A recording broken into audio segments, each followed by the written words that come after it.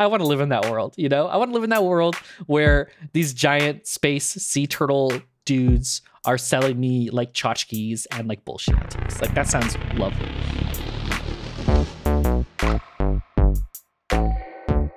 Welcome to The Rederizer, a show about books. With John, Kevin, and Roxane. This week, we're taking a break from talking about Philip K. Dick. Today's book is The Lathe of Heaven, by Ursula K. Guin.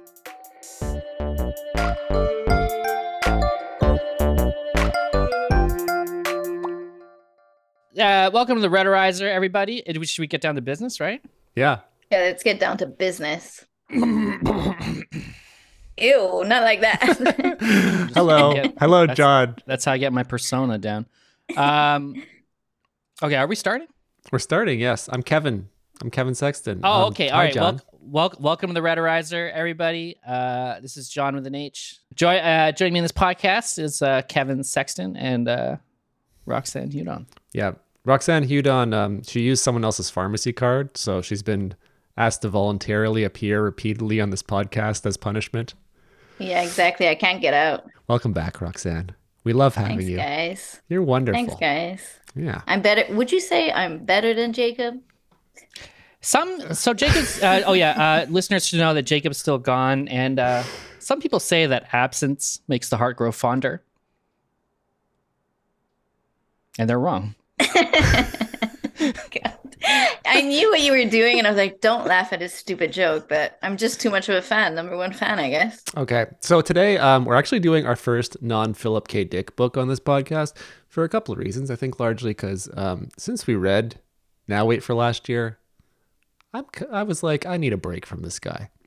There's a lot of his books that are very similar, and I think there's still more to explore, but wanted to do something different. And then Roxane came on the podcast and she's like, why are the women in these books all so horribly written? And we said, let's try something different. Let's do Ursula K. Let's do a woman. Le Guin. Yeah. A woman who is kind of Dick adjacent. So that's why we picked The Lathe of Heaven, which is this Ursula K. Le Guin book that kind of has a lot of similar themes to Philip K. Dick stuff. In summary, Kevin's woke politics have forced us to move away from Philip K. Dick. I'm sorry, it's Roxane's woke politics. Yeah. I'm going to throw Roxane under the bus for this one. Yeah, well, I don't know if this Le Guin person is really like.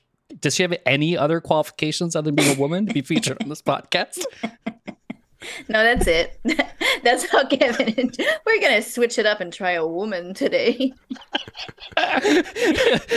Kevin's like, it's Roxane was on the podcast a few episodes ago, and she revealed to me that women write novels as well. This is news to me. So I figured, why don't we try one of them out? I think we did mention like a few podcasts. Well, a few, as if I've been on so many. But didn't we mention that she went to high school with him?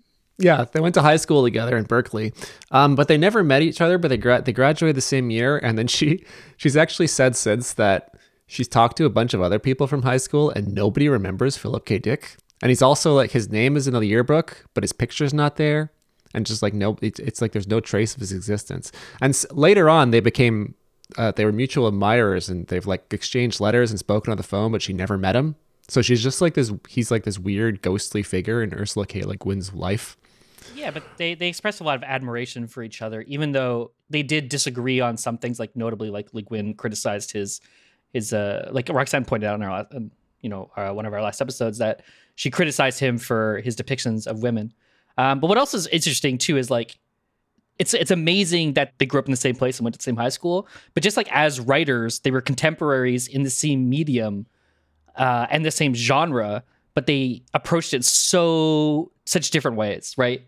Like Philip K. Dick is really this, like, you know, as we mentioned many times, like this sort of pulpy writer, you know, just churning things out. And Le Guin, while she had like a really, you know, also like huge oeuvre, was very much a different kind of writer. Like she's more polished, she's more like fleshed out ideas, and she's also, I don't want to say mainstream success, I want to say like critical success, right? Yeah, And, she won a ton of awards, like 8 yeah, but Hugos. I didn't want to say mainstream success as if like I didn't want to say it as if it's like a negative. I mean, like, she's an amazing writer. Like, she's really incredible. I would kind of say that Philip K. Dick had more mainstream success. No, only the film adaptations. I meant in like literature.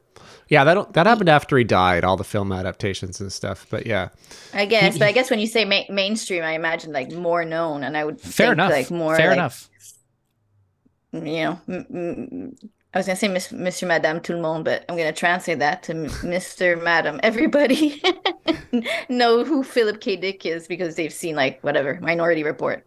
Yeah, I think that's fair. I meant more like like in like the sphere of literature. Like, she was definitely a bigger success. She's far more celebrated as a writer for sure. Like dozens of awards. You know, like I said, 8 Hugos, 6 Nebulas, 24 Locus Awards. She was a finalist for a Pulitzer Prize. Like, she was a serious fiction writer, and not only sci-fi. She did Earthsea. She did like fantasy stuff. She did children's literature, literary criticism, but also was like similarly super prolific like him, right? Yes, like over 20 novels, like over 100 short stories. Though certainly published. Not powered by amphetamines, like he was. You know, are you sure about that? No, I'm not sure about that, but I don't know. I don't actually know too much about her biography. I did a little bit of reading for this episode because it was interesting. Yeah.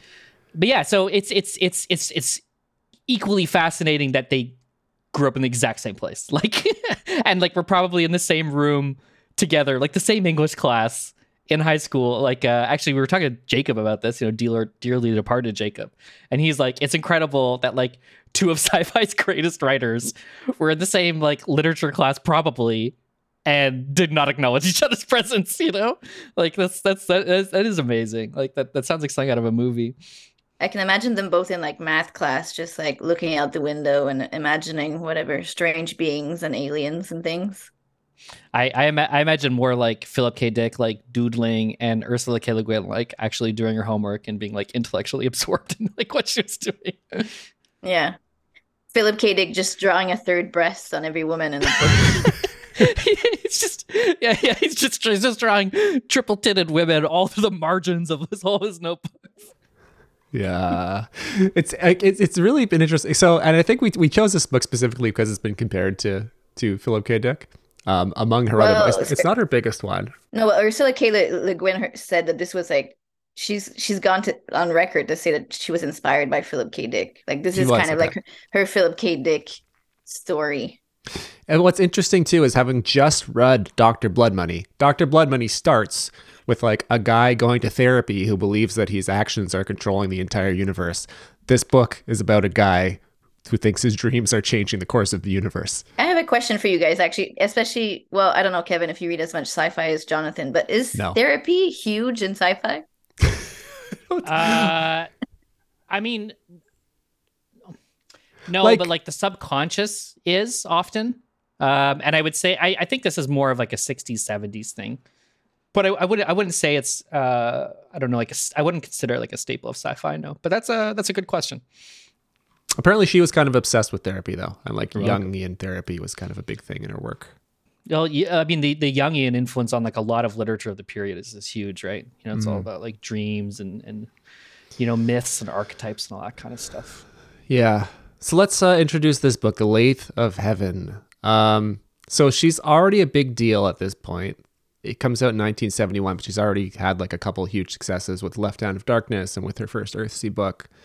Serialized in Amazing Stories, and then she publishes it. It's nominated for the Hugo and the Nebula, which are two huge sci-fi awards. It won a Locus Award. It's been adapted into 2 movies. So it's a pretty big book in her catalog. Two like straight to DVD movies and PBS. You know, it's not like a major theatrical release. Yeah, TV movie.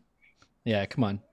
But I did hear that, well, it was Ursula K. Le Guin saying it, that people were calling in PBS to ask where they could watch it.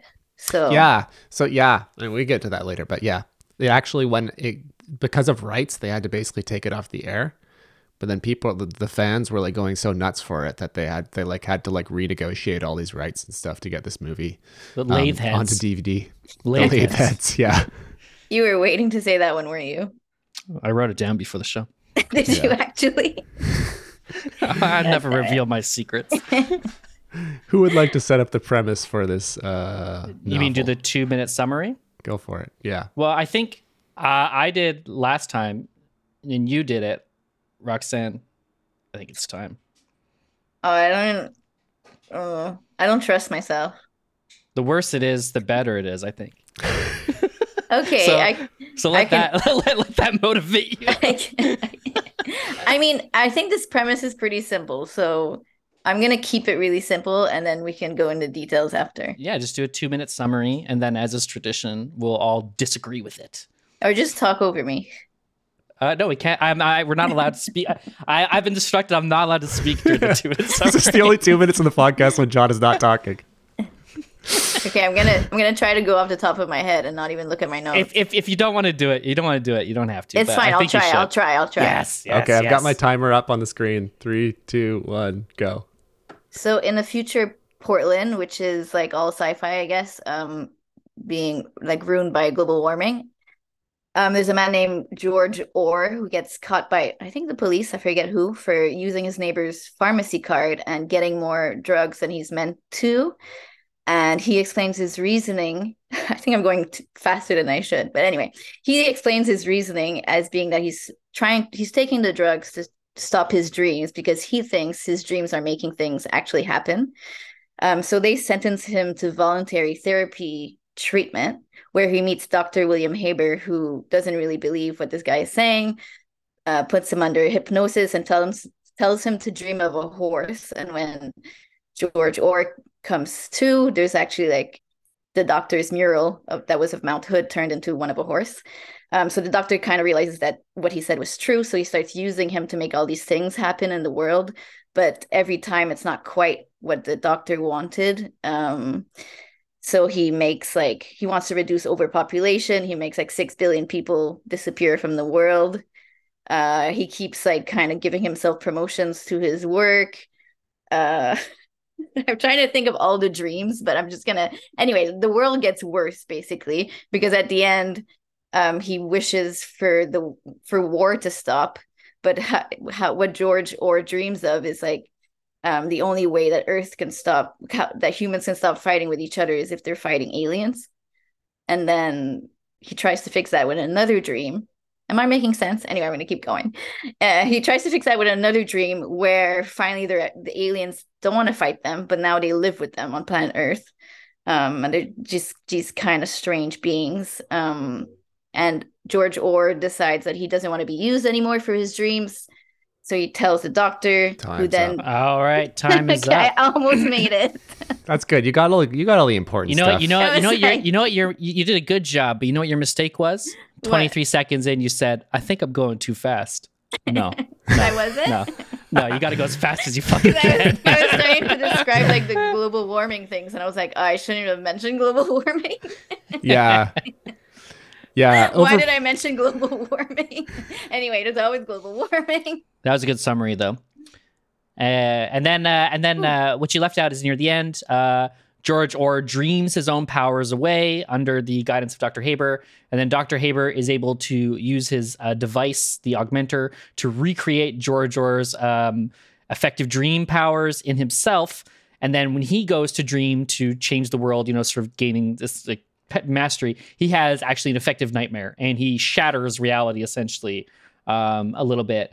But life still goes on, and then George Orr just sort of lives in that world, and Dr. Haber goes to a mental institute. And we'll talk about it. There's also a third main character who we left out, who's Heather LaLache, who is a lawyer, who's like a very competent biracial lawyer, whose parents were like civil rights activists.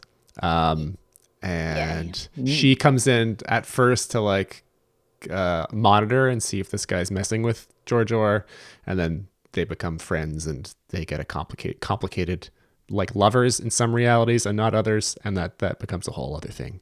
Yeah, I had to like choose between her and the aliens. I went straight to the aliens. The Aldebaranians. Yeah. Yeah, sorry. So, can we start with the starting of this novel? Yeah, we should start with the starting of this novel. How does this novel start, Kevin? This novel starts with a jellyfish floating around in the water.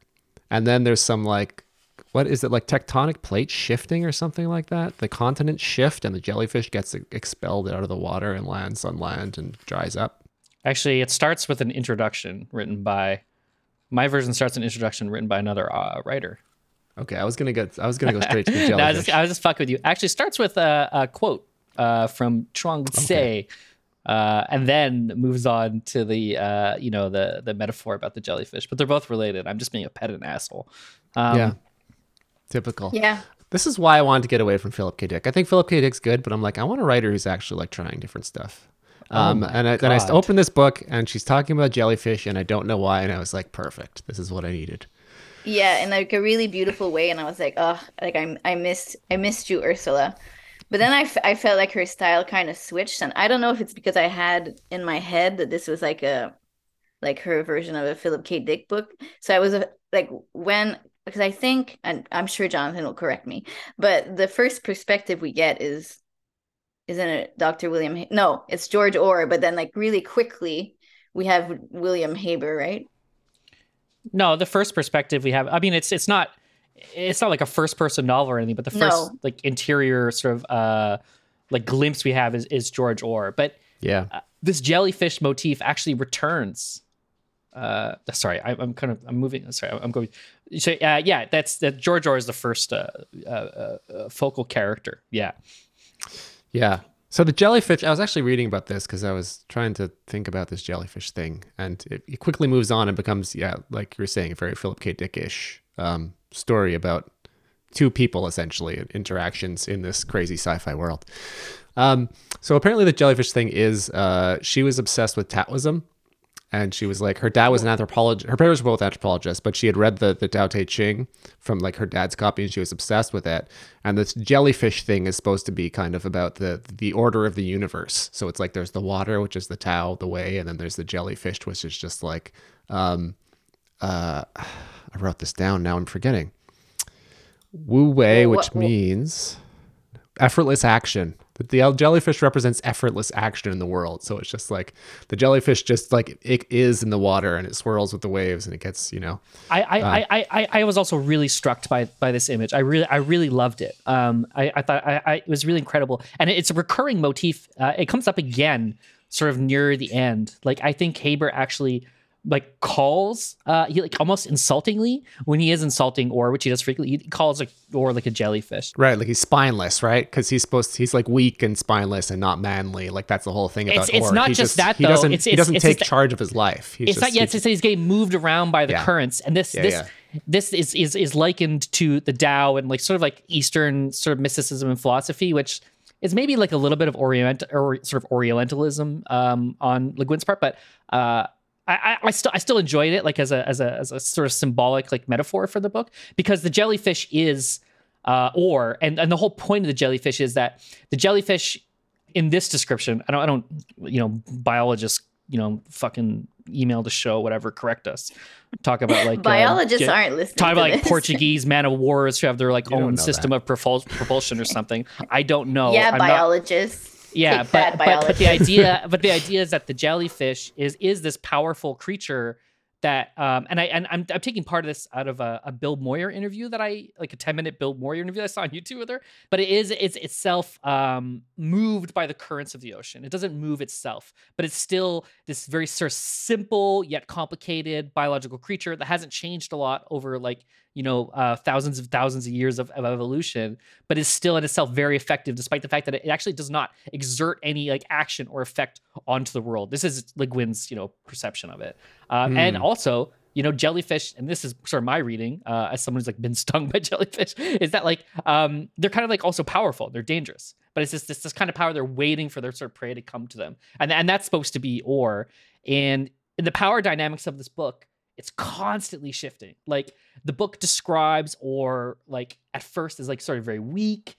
People call him like feminine, and then also it flips. He's actually quite strong, and it's there's not a lot of characters in this book. There's essentially 3 and a few aliens sprinkled through, but it's really the juxtaposition and the conflict between like Haber, who's this like kind of like power hungry and power sort of gone bad, and maybe bad's the wrong word.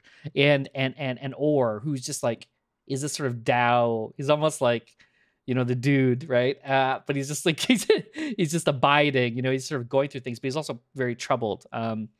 But yeah, I was very excited by this jellyfish motif. Yeah, you clearly love jellyfish. But in that interview that I also watched, Ursula K. Le Guin, I feel like I just want to say Ursula, but maybe I don't. We don't roll like that. But I'm just. Well, I just think of the witch from Little Mermaid when you say. Oh, right. So I'm gonna say Ursula K. Ursula K. compares the jellyfish to George Orr, right? Roxane, I want to respond. You want to say fuck that shit. We're gonna call her Ursula. Okay, she rules, and we're not gonna let the Little Mermaid, which is a bullshit movie anyways, destroy this amazing writer's name. Yeah. And I mean, is it because she described herself? She was a Taoist, and she described this as a Taoist book. So, is this still kind of like appropriate? Because I know you said there's a little bit of Orientalism, but would you still think this is like appropriating? Even if she herself like considered herself.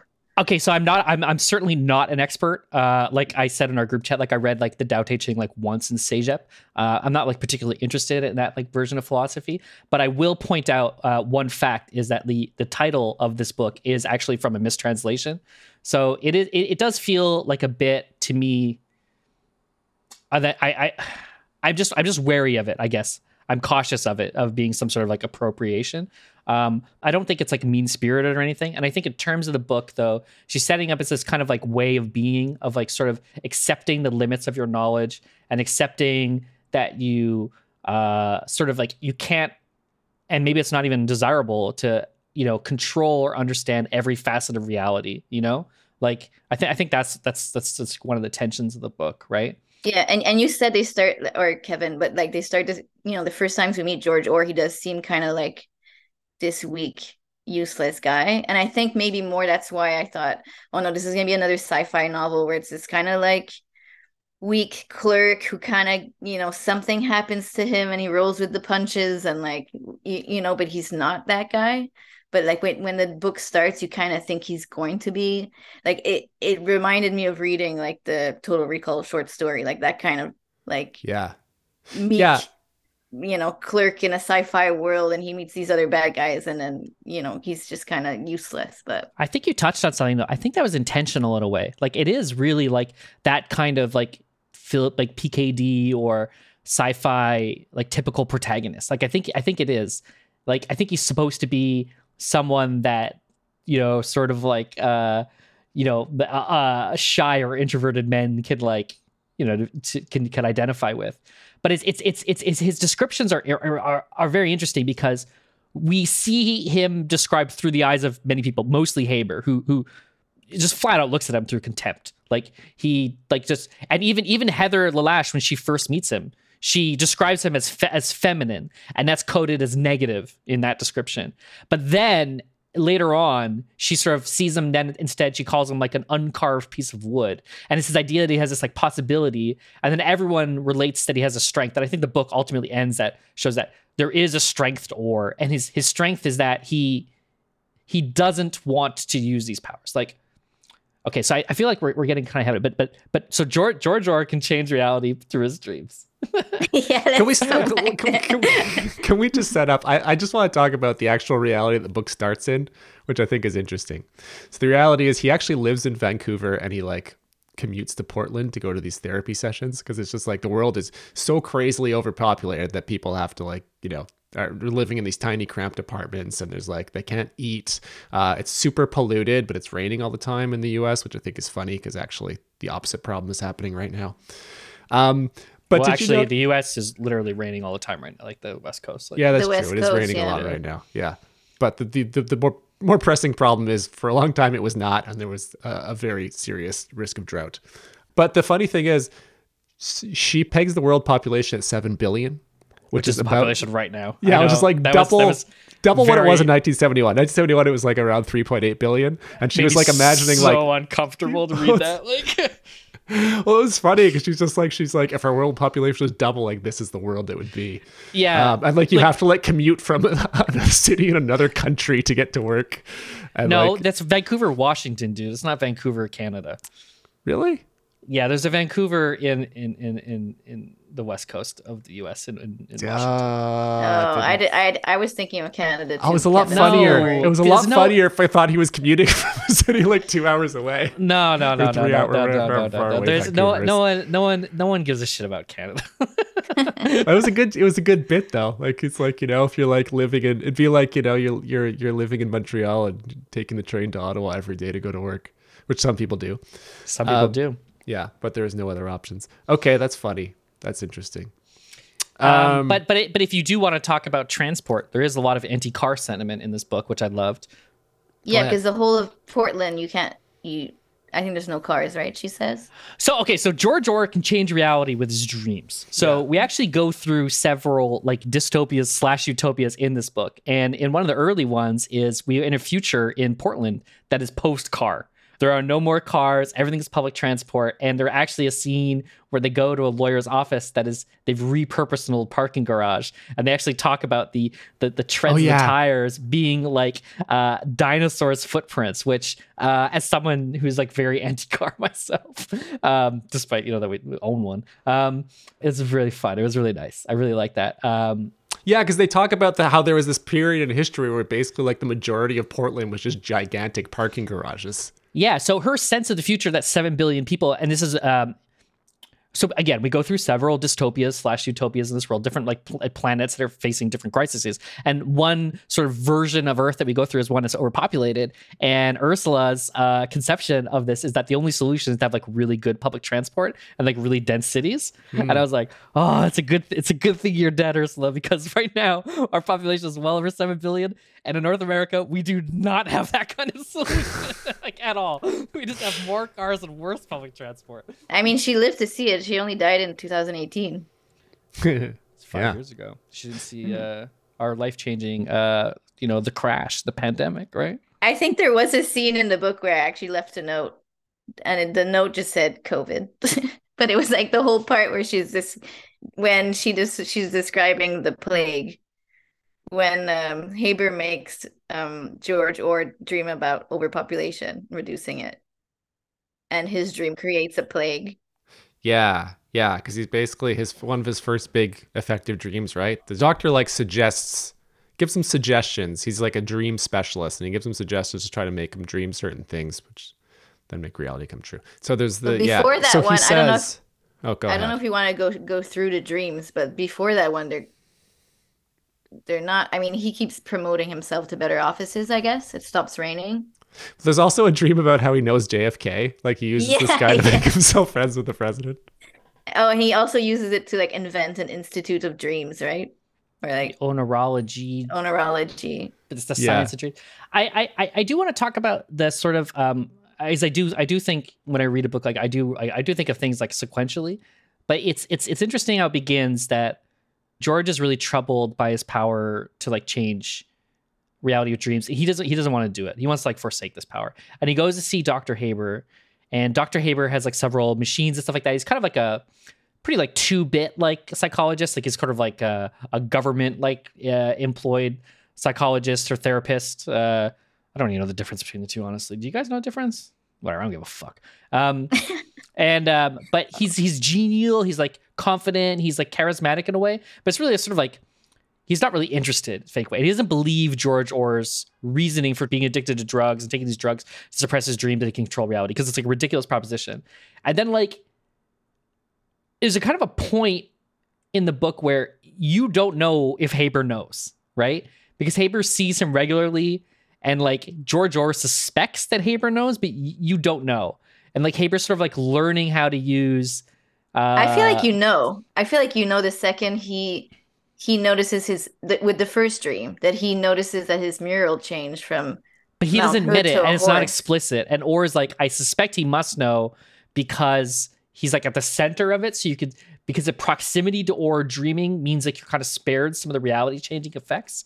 And what happens when Orr dreams is like, it actually rewrites reality, but Orr remembers everything, and he's kind of living this like fractured experience. Like he remembers the different histories and stuff like that, and like actually it confuses him. But if you're within proximity, you can sort of see. But it's not really clear I think, I mean, I guess you think it's clear, but it's not really clear where sort of Haber figures it out. And at some point, Haber takes over and is actually controlling the way that George Orr dreams. And he's doing it to fix the world's problems. And Orr can't stop going because it's like he legally has to be there for his voluntary treatment. It's partly that, but he actually explains it. He says he needs to go, and I marked the passage. He needs to go because George Orr is terrified of dreaming by himself, like uncontrollably, because he knows it's dangerous. And so he goes to see Dr. Haber for the anti-dream medications that Haber gives him. And also because he thinks that having Haber control the dreams, even if he thinks that Haber is abusing the power, is better than having the uncontrolled dreams. And I think the book ultimately vindicates that decision by Orr. And I thought that was really interesting because it's kind of a questionable decision. Like it's, I can find the passage. I marked it. But I think, like, while you're looking for it, that, well, to me, it was obvious that Haber kind of knows, but it's just not admitting it because all the dreams are kind of also benefiting him. Yes. It's clear that he's using them for some self-gain. So here's a line. It says, Haber had an effective instrument of coercion, the dream-suppressing drugs, which Orr could obtain only on his prescription. Therefore, he must cooperate with Haber. He was caught, rat in a trap. Orr even thinks to himself, Haber's, at this point, obviously, I think he changes his opinion a little bit, but he thinks that Haber's not a mad scientist. He's pretty sane. And Orr kind of is like, if I get sort of a bad feeling about this, I should trust this guy to control my dreams rather than me controlling them. And later on, we find out sort of like why this is, because the world was destroyed by like a nuclear holocaust, basically, and Orr like dreams it away and saves it. But also, like he feels guilty about this. Like he feels guilty about rewriting reality, right? But the question I wanted to ask you guys is, if you had this power to rewrite the world with your dreams, knowing that's like kind of difficult to control, and then you're in this relationship with this like psychologist who is like kind of abusing the power, let's say. I mean, it's up to open to interpretation. Like, what would you do? It becomes very clear by the end of the novel that he's abusing the power. I think it's complicated, but what would you do? What would you do if you had this dream power? Would it have to be based in reality, or could it be like fantastical? What do you mean by that, based in reality? Well, like I mean, like as it's described in the book. Okay, so it would have to be based. Like I couldn't make any like. There are no hobbits. Of course you can. He dreamed aliens into existence. Yeah, he did. That's true. But aliens exist, Kevin. That's but you can't. But you can't do that because you don't voluntarily go to sleep and make yourself dream of hobbits. Right? But maybe I fall asleep watching Lord of the Rings and I wake up and it's like you just every night you just put on Lord of the Rings hoping that one day you're going to dream about hobbits and there's going to be hobbits there in the morning. I mean, hypothetically. So that's what Roxane does. So I just imagine Roxane asleep on the couch with like all 3 extended versions just playing on repeat. And then she's like, I'm just going to dream a world where like we all live in Hobbiton. And then she like wakes up in Mordor. With her hairy feet. Oh no, in Mordor. Yeah, like just at the cusp of Mount Doom. Oh no. I wanted to dream of the Shire and here I am at the base of the spires of Minas Tirith with Mordor invading. Yeah, I think I'm getting like less, like I have less imagination with age, and probably my first like instinct would just be like to dream of a lot of money. I know that's boring, but like, you know what? I'll figure out what to do with that. You're Haber, basically, Roxane. You're Haber. Yeah, basically. You're thinking about how like you can use it instrumentally, but we're saying like actually you don't understand. Like this dream logic is like very difficult to understand and control. Haber's trying to use Orr to solve his problems. And one of the problems, solve Earth's problems. Like Haber thinks of himself as very benevolent, right? He's like, I'm going to save man. So he's like, I want you to dream up peace on Earth. And then so Orr does like the Watchmen, you know, like Alan Moore's Watchmen. And it's like, okay, aliens are invading, therefore Earth must unite against these aliens. And it's like, that has unintended consequences. But it's not like he just dreamed like, you know, everyone like throw down their weapons and like start hugging each other, you know, peace on Earth. It's like it's a monkey's paw, right? It's a classic monkey's paw like cliche. You don't exactly get what you wish for.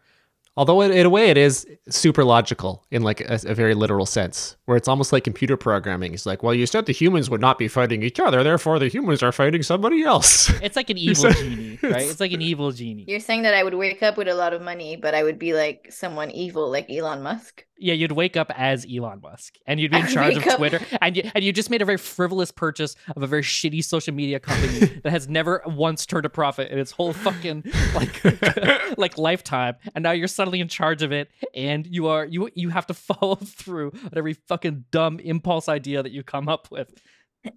But I have a lot of money. Yeah. Oh, but then you have to marry a Concordia fine arts grad who makes electro music. And you have to have 2 children with her, and both of them have inscrutable names.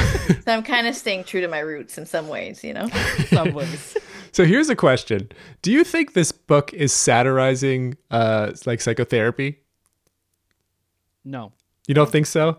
Because it's satirizing? Just I don't think maybe critiquing, but there's nothing funny about it. I don't think it's funny. Well, there kind of is. Early on, you've got like the scene of Orr who's talking about his aunt, who's always coming on to him as a joke. The book says the insistent permissiveness of the late 20th century had produced fully as much sex guilt and sex fear in its heirs as had the insistent repressiveness of the late 19th century. And then you've got like but I don't think that's pointing fun at psychotherapy. I kind of think it. Maybe not. I think it's kind of pointing fun. That is a really. I remember that line. I thought it was pretty funny. Yeah, but he's like riffing like Haber's riffing at one point. My field was pioneered by Dement, Aserinsky, Berger, Oswald, Hartman, and the rest. But the couch we get straight from Papa Freud. But we used it to sleep on, which he objected to. It's just like early on. And also the way that he's so arrogant and he's just like, I know what you're going to say before you say it. Like collectively, I'm like, I couldn't. He's definitely a bad therapist, but I wouldn't say it was like a, I guess, I don't know. I guess I'm just quibbling, but I didn't find it like satirical and that it was like a funny depiction because it ends up being pretty horrifying.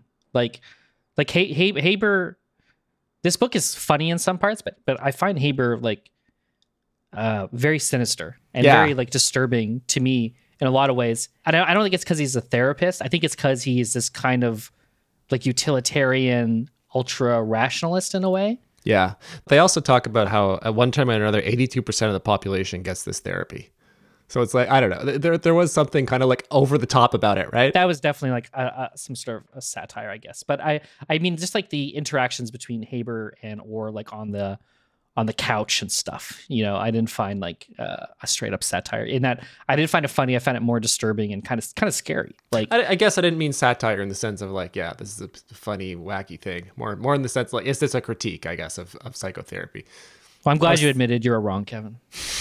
But Haber, just like Orr, I find like your perception of him completely changes because the first time you meet him, he just seems like, again, like another obnoxious, like the villain in the sci-fi story. But I don't really think he's a villain.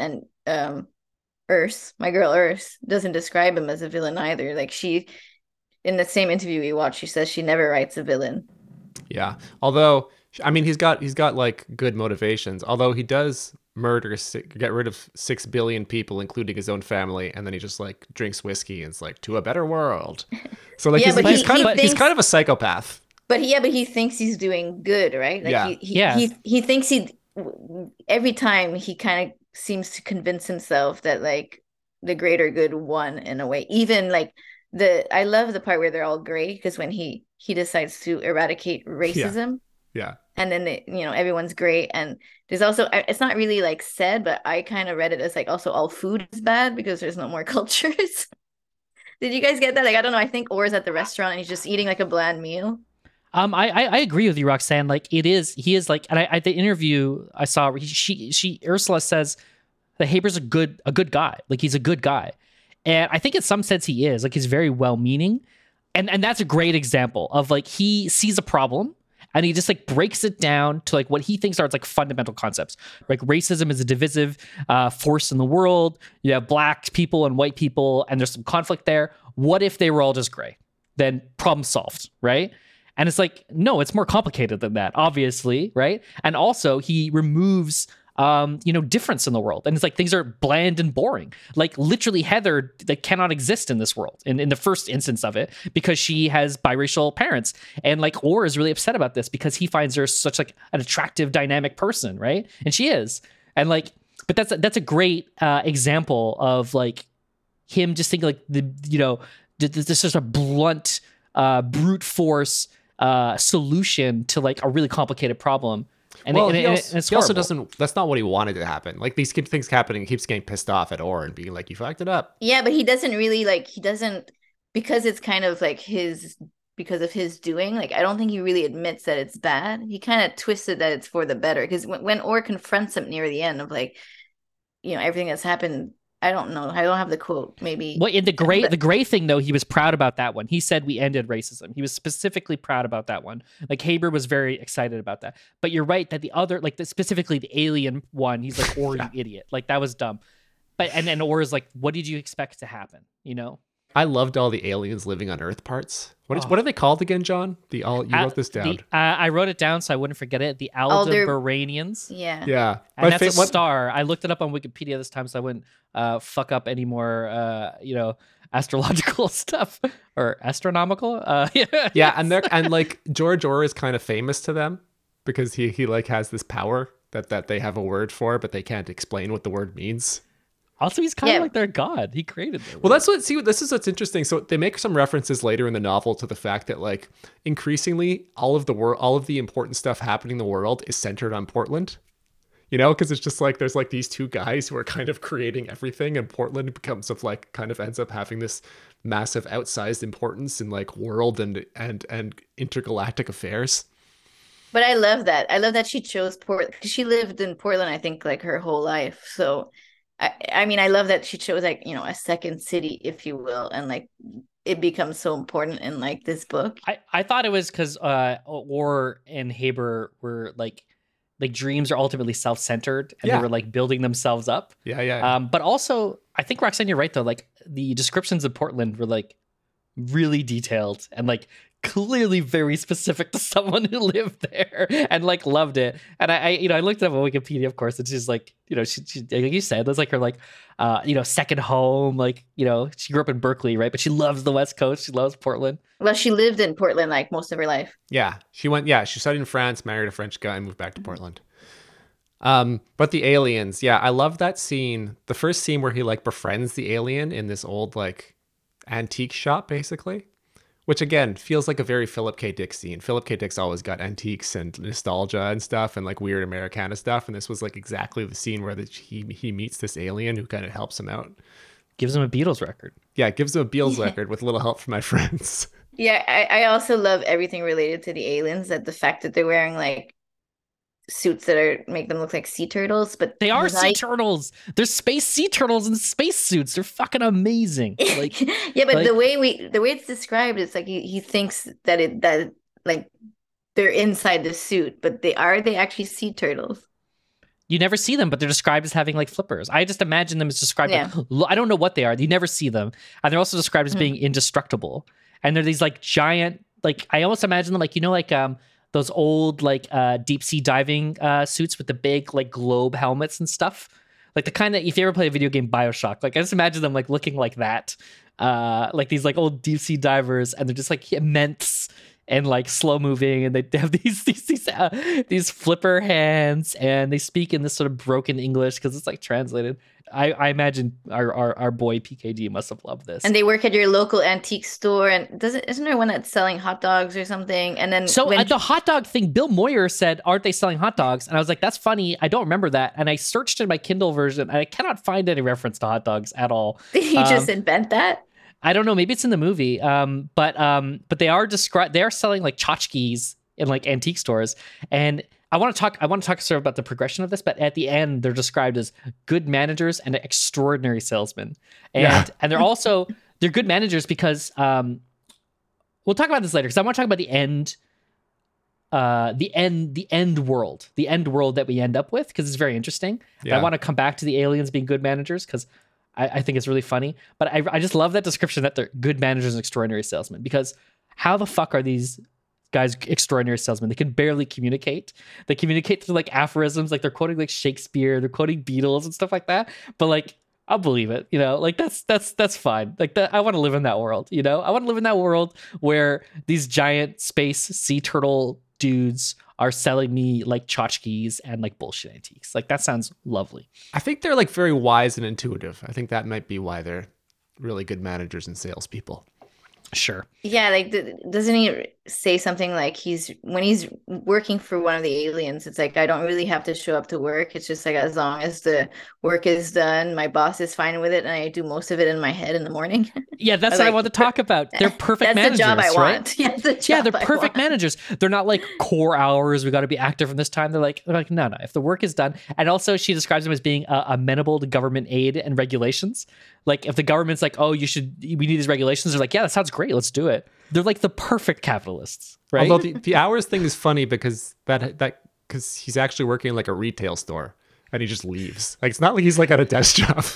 Yeah, but it's fine because the alien, the Aldebaranian, is privileging the worker over like the effect. Like he cares. It almost seems like the Aldebaranian cares about Orr's well-being. Anyways, one second. Okay, so let's go back a little bit. So Haber is using Orr to solve the world's problems. It's kind of complicated whether or not Haber's bad. I think we could argue about it, and I'd like to argue about it, like a bad person. But ultimately, Orr's kind of stance is puzzling in that he, at the moment, he's described as like gaining like a strength. Like there's sort of a strength about Orr, even though everyone sort of calls him like a wussy. And then he abdicates this power, like willingly. He always thought it was like a sin to change reality at all, for like good or bad. And he sort of submits to Haber because at least it's controlled, so do like less damage. And then he lets Haber Haber's hypnotizing him, right, to influence his dreams. He lets Haber like implant an effective dream where basically Orr dreams away his own powers. It's almost like a catch-22 kind of thing, right? But in doing so, Haber gains his powers. And Orr is like totally fine with it. Like he's totally fine with giving Haber the dream powers and giving up his own. In fact, he almost gets peace. Like he's described as being like very peaceful about it. I don't know. What do you guys make of that? Well, I think he was. There's definitely sections. I don't remember exactly if he's ready to give it up, but there are definitely sections where like he doesn't want Haber to have that power, and like but he knows ultimately that it's gonna go he comes to the conclusion that it's fine. Like he's fine with it. Yeah. I think he wanted to get rid of it the whole time. That's how. Well, he wanted to get rid of it, but it's not like it's transfers from him to Haber. It's like Haber has been building up his machine and studying his brain waves and stuff so that he could take it over. And when he's ready to take it over, then he's like, I don't need you anymore. So now you can end your own dreaming thing because I'm going to take over the effective dreaming. But Orr is upset that Haber is using Orr's power to change the world in some ways that Orr thinks is frivolous. He agrees with some of the things he's trying to do. He does say that Haber's trying to make the world better, but he talks about how it's like, it's almost like that sort of cliche, absolute power starts to corrupt. Mm-hmm. And he has a problem with that and it upsets him. But he's not upset with the idea of Haber gaining the power himself and Orr losing the power. He almost prefers that. And I have a theory about it. And also like Orr doesn't want his power to change the world. He doesn't want to change the world. And I think as we're reading it, we're like, he thinks this power is wrong. Like it shouldn't exist. But I think he's actually what's upset about is upset about him having to control the world. Like he doesn't want to do it. Also, in this world, if someone else has the power, he won't even know what's happening. Exactly. I think that's the thing. Is exactly it. Is exactly like he doesn't want to make the decision for other people. He doesn't want to himself have to steal other people's freedoms away from them. And their like ultimate freedom of like choosing their own reality. Like he doesn't want to make those decisions because he knows that he cannot see all the effects that they might have. Like it's beyond him. Like he understands the Lathe of Heaven, like the limits of his understanding is that he cannot fucking understand all the consequences of like trying to make like a peaceful world and create these aliens. Like he cannot know that. And he knows that he can't know that. So he would rather do nothing and just like exist, like be the jellyfish floating through the ocean. Like, I think that's it. Whereas Haber, who like is like possessed with this, like this, the ends justify the means, but then like Haber is all means, right? He immediately fucks it all up and has like this like effective nightmare. And I think Orr is fine with it because he knows that like if Orr isn't having the effective dreams, he won't even know what Haber's doing. He'll just live, right? And he's like fine with that. He understands that there's like a limit to the power he should have, I think. I think that's like it, you know, like something like that. Yeah, or is like whatever happens, happens. So he doesn't like that his dreams like kind of force things to happen because he just wants to like let live. Yeah, the dude abides, like the dude abides, right? Yeah. But that's like a revelation he has after meeting the alien at the antique shop, right? He's like, listen to this Beatles record, you know, and he like goes back to his rooming house and hangs out with his like weird landlord listening to this Beatles record. And I think he's just like, life is just about this. I thought he was like that throughout the book, but the aliens are the first ones to kind of like validate how he feels about life through their like kind of broken English. Like, or maybe that's how he interprets what they're saying, which like I'm trying to find this one quote that I really love what the alien says. Something about like self is universe and like about the mist. Do you guys know? I'm trying anyway, I'll find it. But like I feel like the aliens are just there to finally be like, it's okay to think and live this way. So that's when he finally just like accepts it. But I think he's like that throughout the whole book. He's just kind of like dealing with Haber, who's forcing him to use his dreams for something or whatever, or making him feel like it's not right to be this way. I agree. I found the alien quote I really liked. It's, if desired, speech is silver, silence is gold, self is universe. Please forgive interruption, crossing and mist. Please forgive interruption. It's like a shitty chat GPT. And like crossing and mist comes back later. And I was like, what does that mean? Is it like BRB? Yeah. This means like, I think it's just like it's like basically like a loading screen. Yeah, crossing and mist. Maybe crossing and mist is like everything is fleeting. I thought it was more like their way of saying like, see you later. Maybe. It could be maybe too. That's me simplifying it. Who knows what these aliens are talking about? The world that happens after Haber has this like effective nightmare, and you have all the realities sort of shattered onto one. I thought it was very interesting that Orr almost seems to prefer that reality. And I thought like also like the sort of like live and let live, like dude abides kind of like thing is like, yeah, like the world goes on. Yeah. So he interrupts Haber mid dream because Haber's like, now he can effective dream and he has this, it goes obviously not at all how he wants it to go. And it's described as an effective nightmare. Yes. The world starts to be destroyed, but Orr knows what's going on and he interrupts him halfway through. So the world's like split and it's so jarring that this is that people realize something happened. Unlike Orr's where they don't realize that anything had happened. There's just like, everyone knows something happened, but they don't know what. I think they call it the break. Is that what they call it? Or something like that? Yeah. Yeah, they call it the break, yeah. Yeah. But I love this like this world afterwards where it's like Orr's taking a boat as transit and he talks about how like Reed University has a subway station but no subways. There's just like these weird kind of half-formed parts of the world left over that don't make any sense. Yeah, and then everyone has alien managers who are the perfect managers who give you absolute freedom. The scene where he runs into Heather at the store at the end was so good.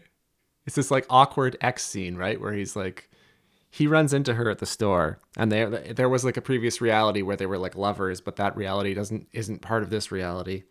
And he just like doesn't remember what memories or realities they share. He doesn't really know which worlds that they've lived in together. Oh, I thought it was very hopeful though. There's like very flirty and there's kind of like the hints of like a romance. Like, I don't know. I kind of was like, ooh, they're meant to be. It's so nice. Yeah. But you could read it that way. But I just read it as this ultimate like kind of weird run-in with an ex where you're just like, what lives do you know? You've got like these past lives together that are kind of fractured. But at the same time, it's like the return of like the original Heather, the bold kind of fierce woman that he really liked, because when he did like, she disappeared, right? When they were all gray, when there was no more racism. But then she comes back as like his wife, but she's this kind of meek version of herself that's like really scared of Dr. Haber. So then now I feel like at the end when she comes back, she's like the original. Yeah. And at the end she says, I like things. That's a quote. Page 183. Hey, that's more like intelligent dialogue than PKD ever gave a woman. Boom. Okay, she likes things, but what are her breasts doing? Are they smiling?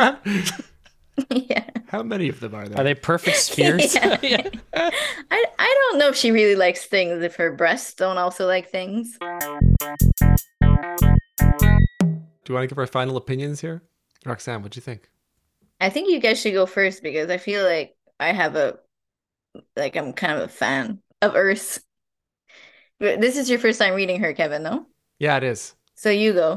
I found this book very enjoyable. I haven't read a lot of sci-fi in my life, honestly. Like I've read some of the kind of classic stuff, but I haven't gotten in too deep before the Philip K. Dick deep dive that we went on. But yeah, some of the same things I like about him, I liked about this. Like it is very kind of rooted in human drama and human relationships, and like it's rooted in reality, but there are these cool concepts kind of going on almost in the background. I like that a lot. I just like that she's a little playful with language, that the prose is a little more fluid than the PKD that we're used to. If there's one fault in this book, at times I found the exposition to be a bit much. When like a world shifts and then like Haber has to like tell you for 2 pages about what the old world was and what the new world was. There was like several instances of that. But I mean, it was fine. It worked. I like this book and I want to read more of her books. I absolutely adored this book. I love it. I think it's actually my favorite Ursula K. Le Guin book now. I've read a few. I've read like Ursula, Left Hand of Darkness, Dispossessed. I kind of want to reread Left Hand of Darkness and Dispossessed because those are usually everyone's like 2 favorite Ursula K. Le Guin sci-fi books at least. I love this book. I really loved it. I was not bothered by the exposition. But you know what I mean? I thought the prose though, right? is incredible. I do, and I disagree in my personal thing. I'll get to it, but I love the prose of this books, and I'm never really sure what speculative fiction means, like as a term, but I think this is exactly what I want. Like how it goes through several versions of dystopias and utopias, like the overpopulation one, the sort of alien invasion, making peace, like the anti. It takes all these like propositions and then sort of like goes through them and actually. What you kind of find boring, like exposition, I loved. I loved all the details of like the geopolitical parts and everything where she's talking about all the different like alliances with the different planets in one version of Earth were really great. And I love the shifting descriptions of people, like how you never really know what to think about and ultimately really, I think she was saying is you have to judge his actions for yourself because when you're reading the way he's described through the eyes of other people, he's described almost as like a wussy or like being really strong. And ultimately you have to make your decision because it's kind of unclear if his decision was good or not. It's really up to you. And also just like the complicated morality of Haber, I thought was like really interesting. And also just like as a case study of like the sort of dangers of this like utilitarianism kind of like idea, you know, like the greatest good for the greatest all is like kind of myopic in some ways. And also I thought the prose is incredible. It was really funny. Some really great like sentences. If this was really like kind of like a homage to Dick, then like I think it was like an amazing one. And she sort of gets all the parts that like I like about like Philip K. Dick as well. Except that like prosaically, she's probably a better writer, I guess, in some ways. Yeah, I really adored this book. Like I really love it. It was just great. And some like lovely descriptions. Like Haber with his like giant head and his big beard. I mean, like I've seen this guy, you know, like I know him. It's like a 10 out of 10 book for me. It's like flawless. But maybe I'm just excited right now. The only thing I've been reading for the last few months is Philip K. Dick, which, you know, I also like a lot, but like it's kind of, I don't know, kind of reminded me of some prosaically more interesting kind of sort of sentence level books that I haven't, you know, been reading as much lately. Great book. I also really loved it. Actually, at first, not to bring up Goodreads, but at first I put 4 stars, and then it's the type of book that the more I thought about it, the more I like loved it. Because I at the beginning I thought maybe until I was like midway or really got into it that I was thinking I wasn't enjoying it as much as her other books that I all loved, like Earthsea, Left Hand of Darkness.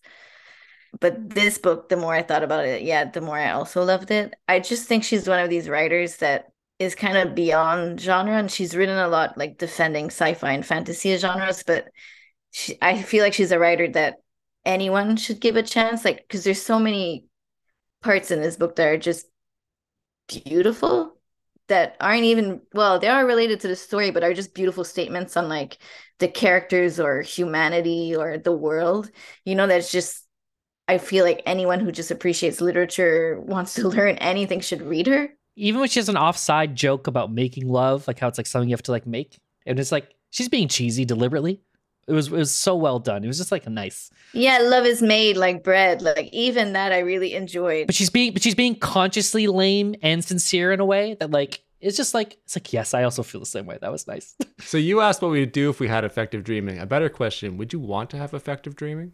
Oh fuck yeah. You would? It seems like it would be a nightmare. Like I think I would just be a mess. Like it'd be okay. First of all, there's a lot of things. I would dream away this podcast and make the world a much better place. No, you wouldn't. No way. I would dream of like whales coming to pick me up, and like they would have little saddles for me, and like they could give me lifts to like the UK. My effective nightmare would be if whales kidnapped me and forced me to go to the UK.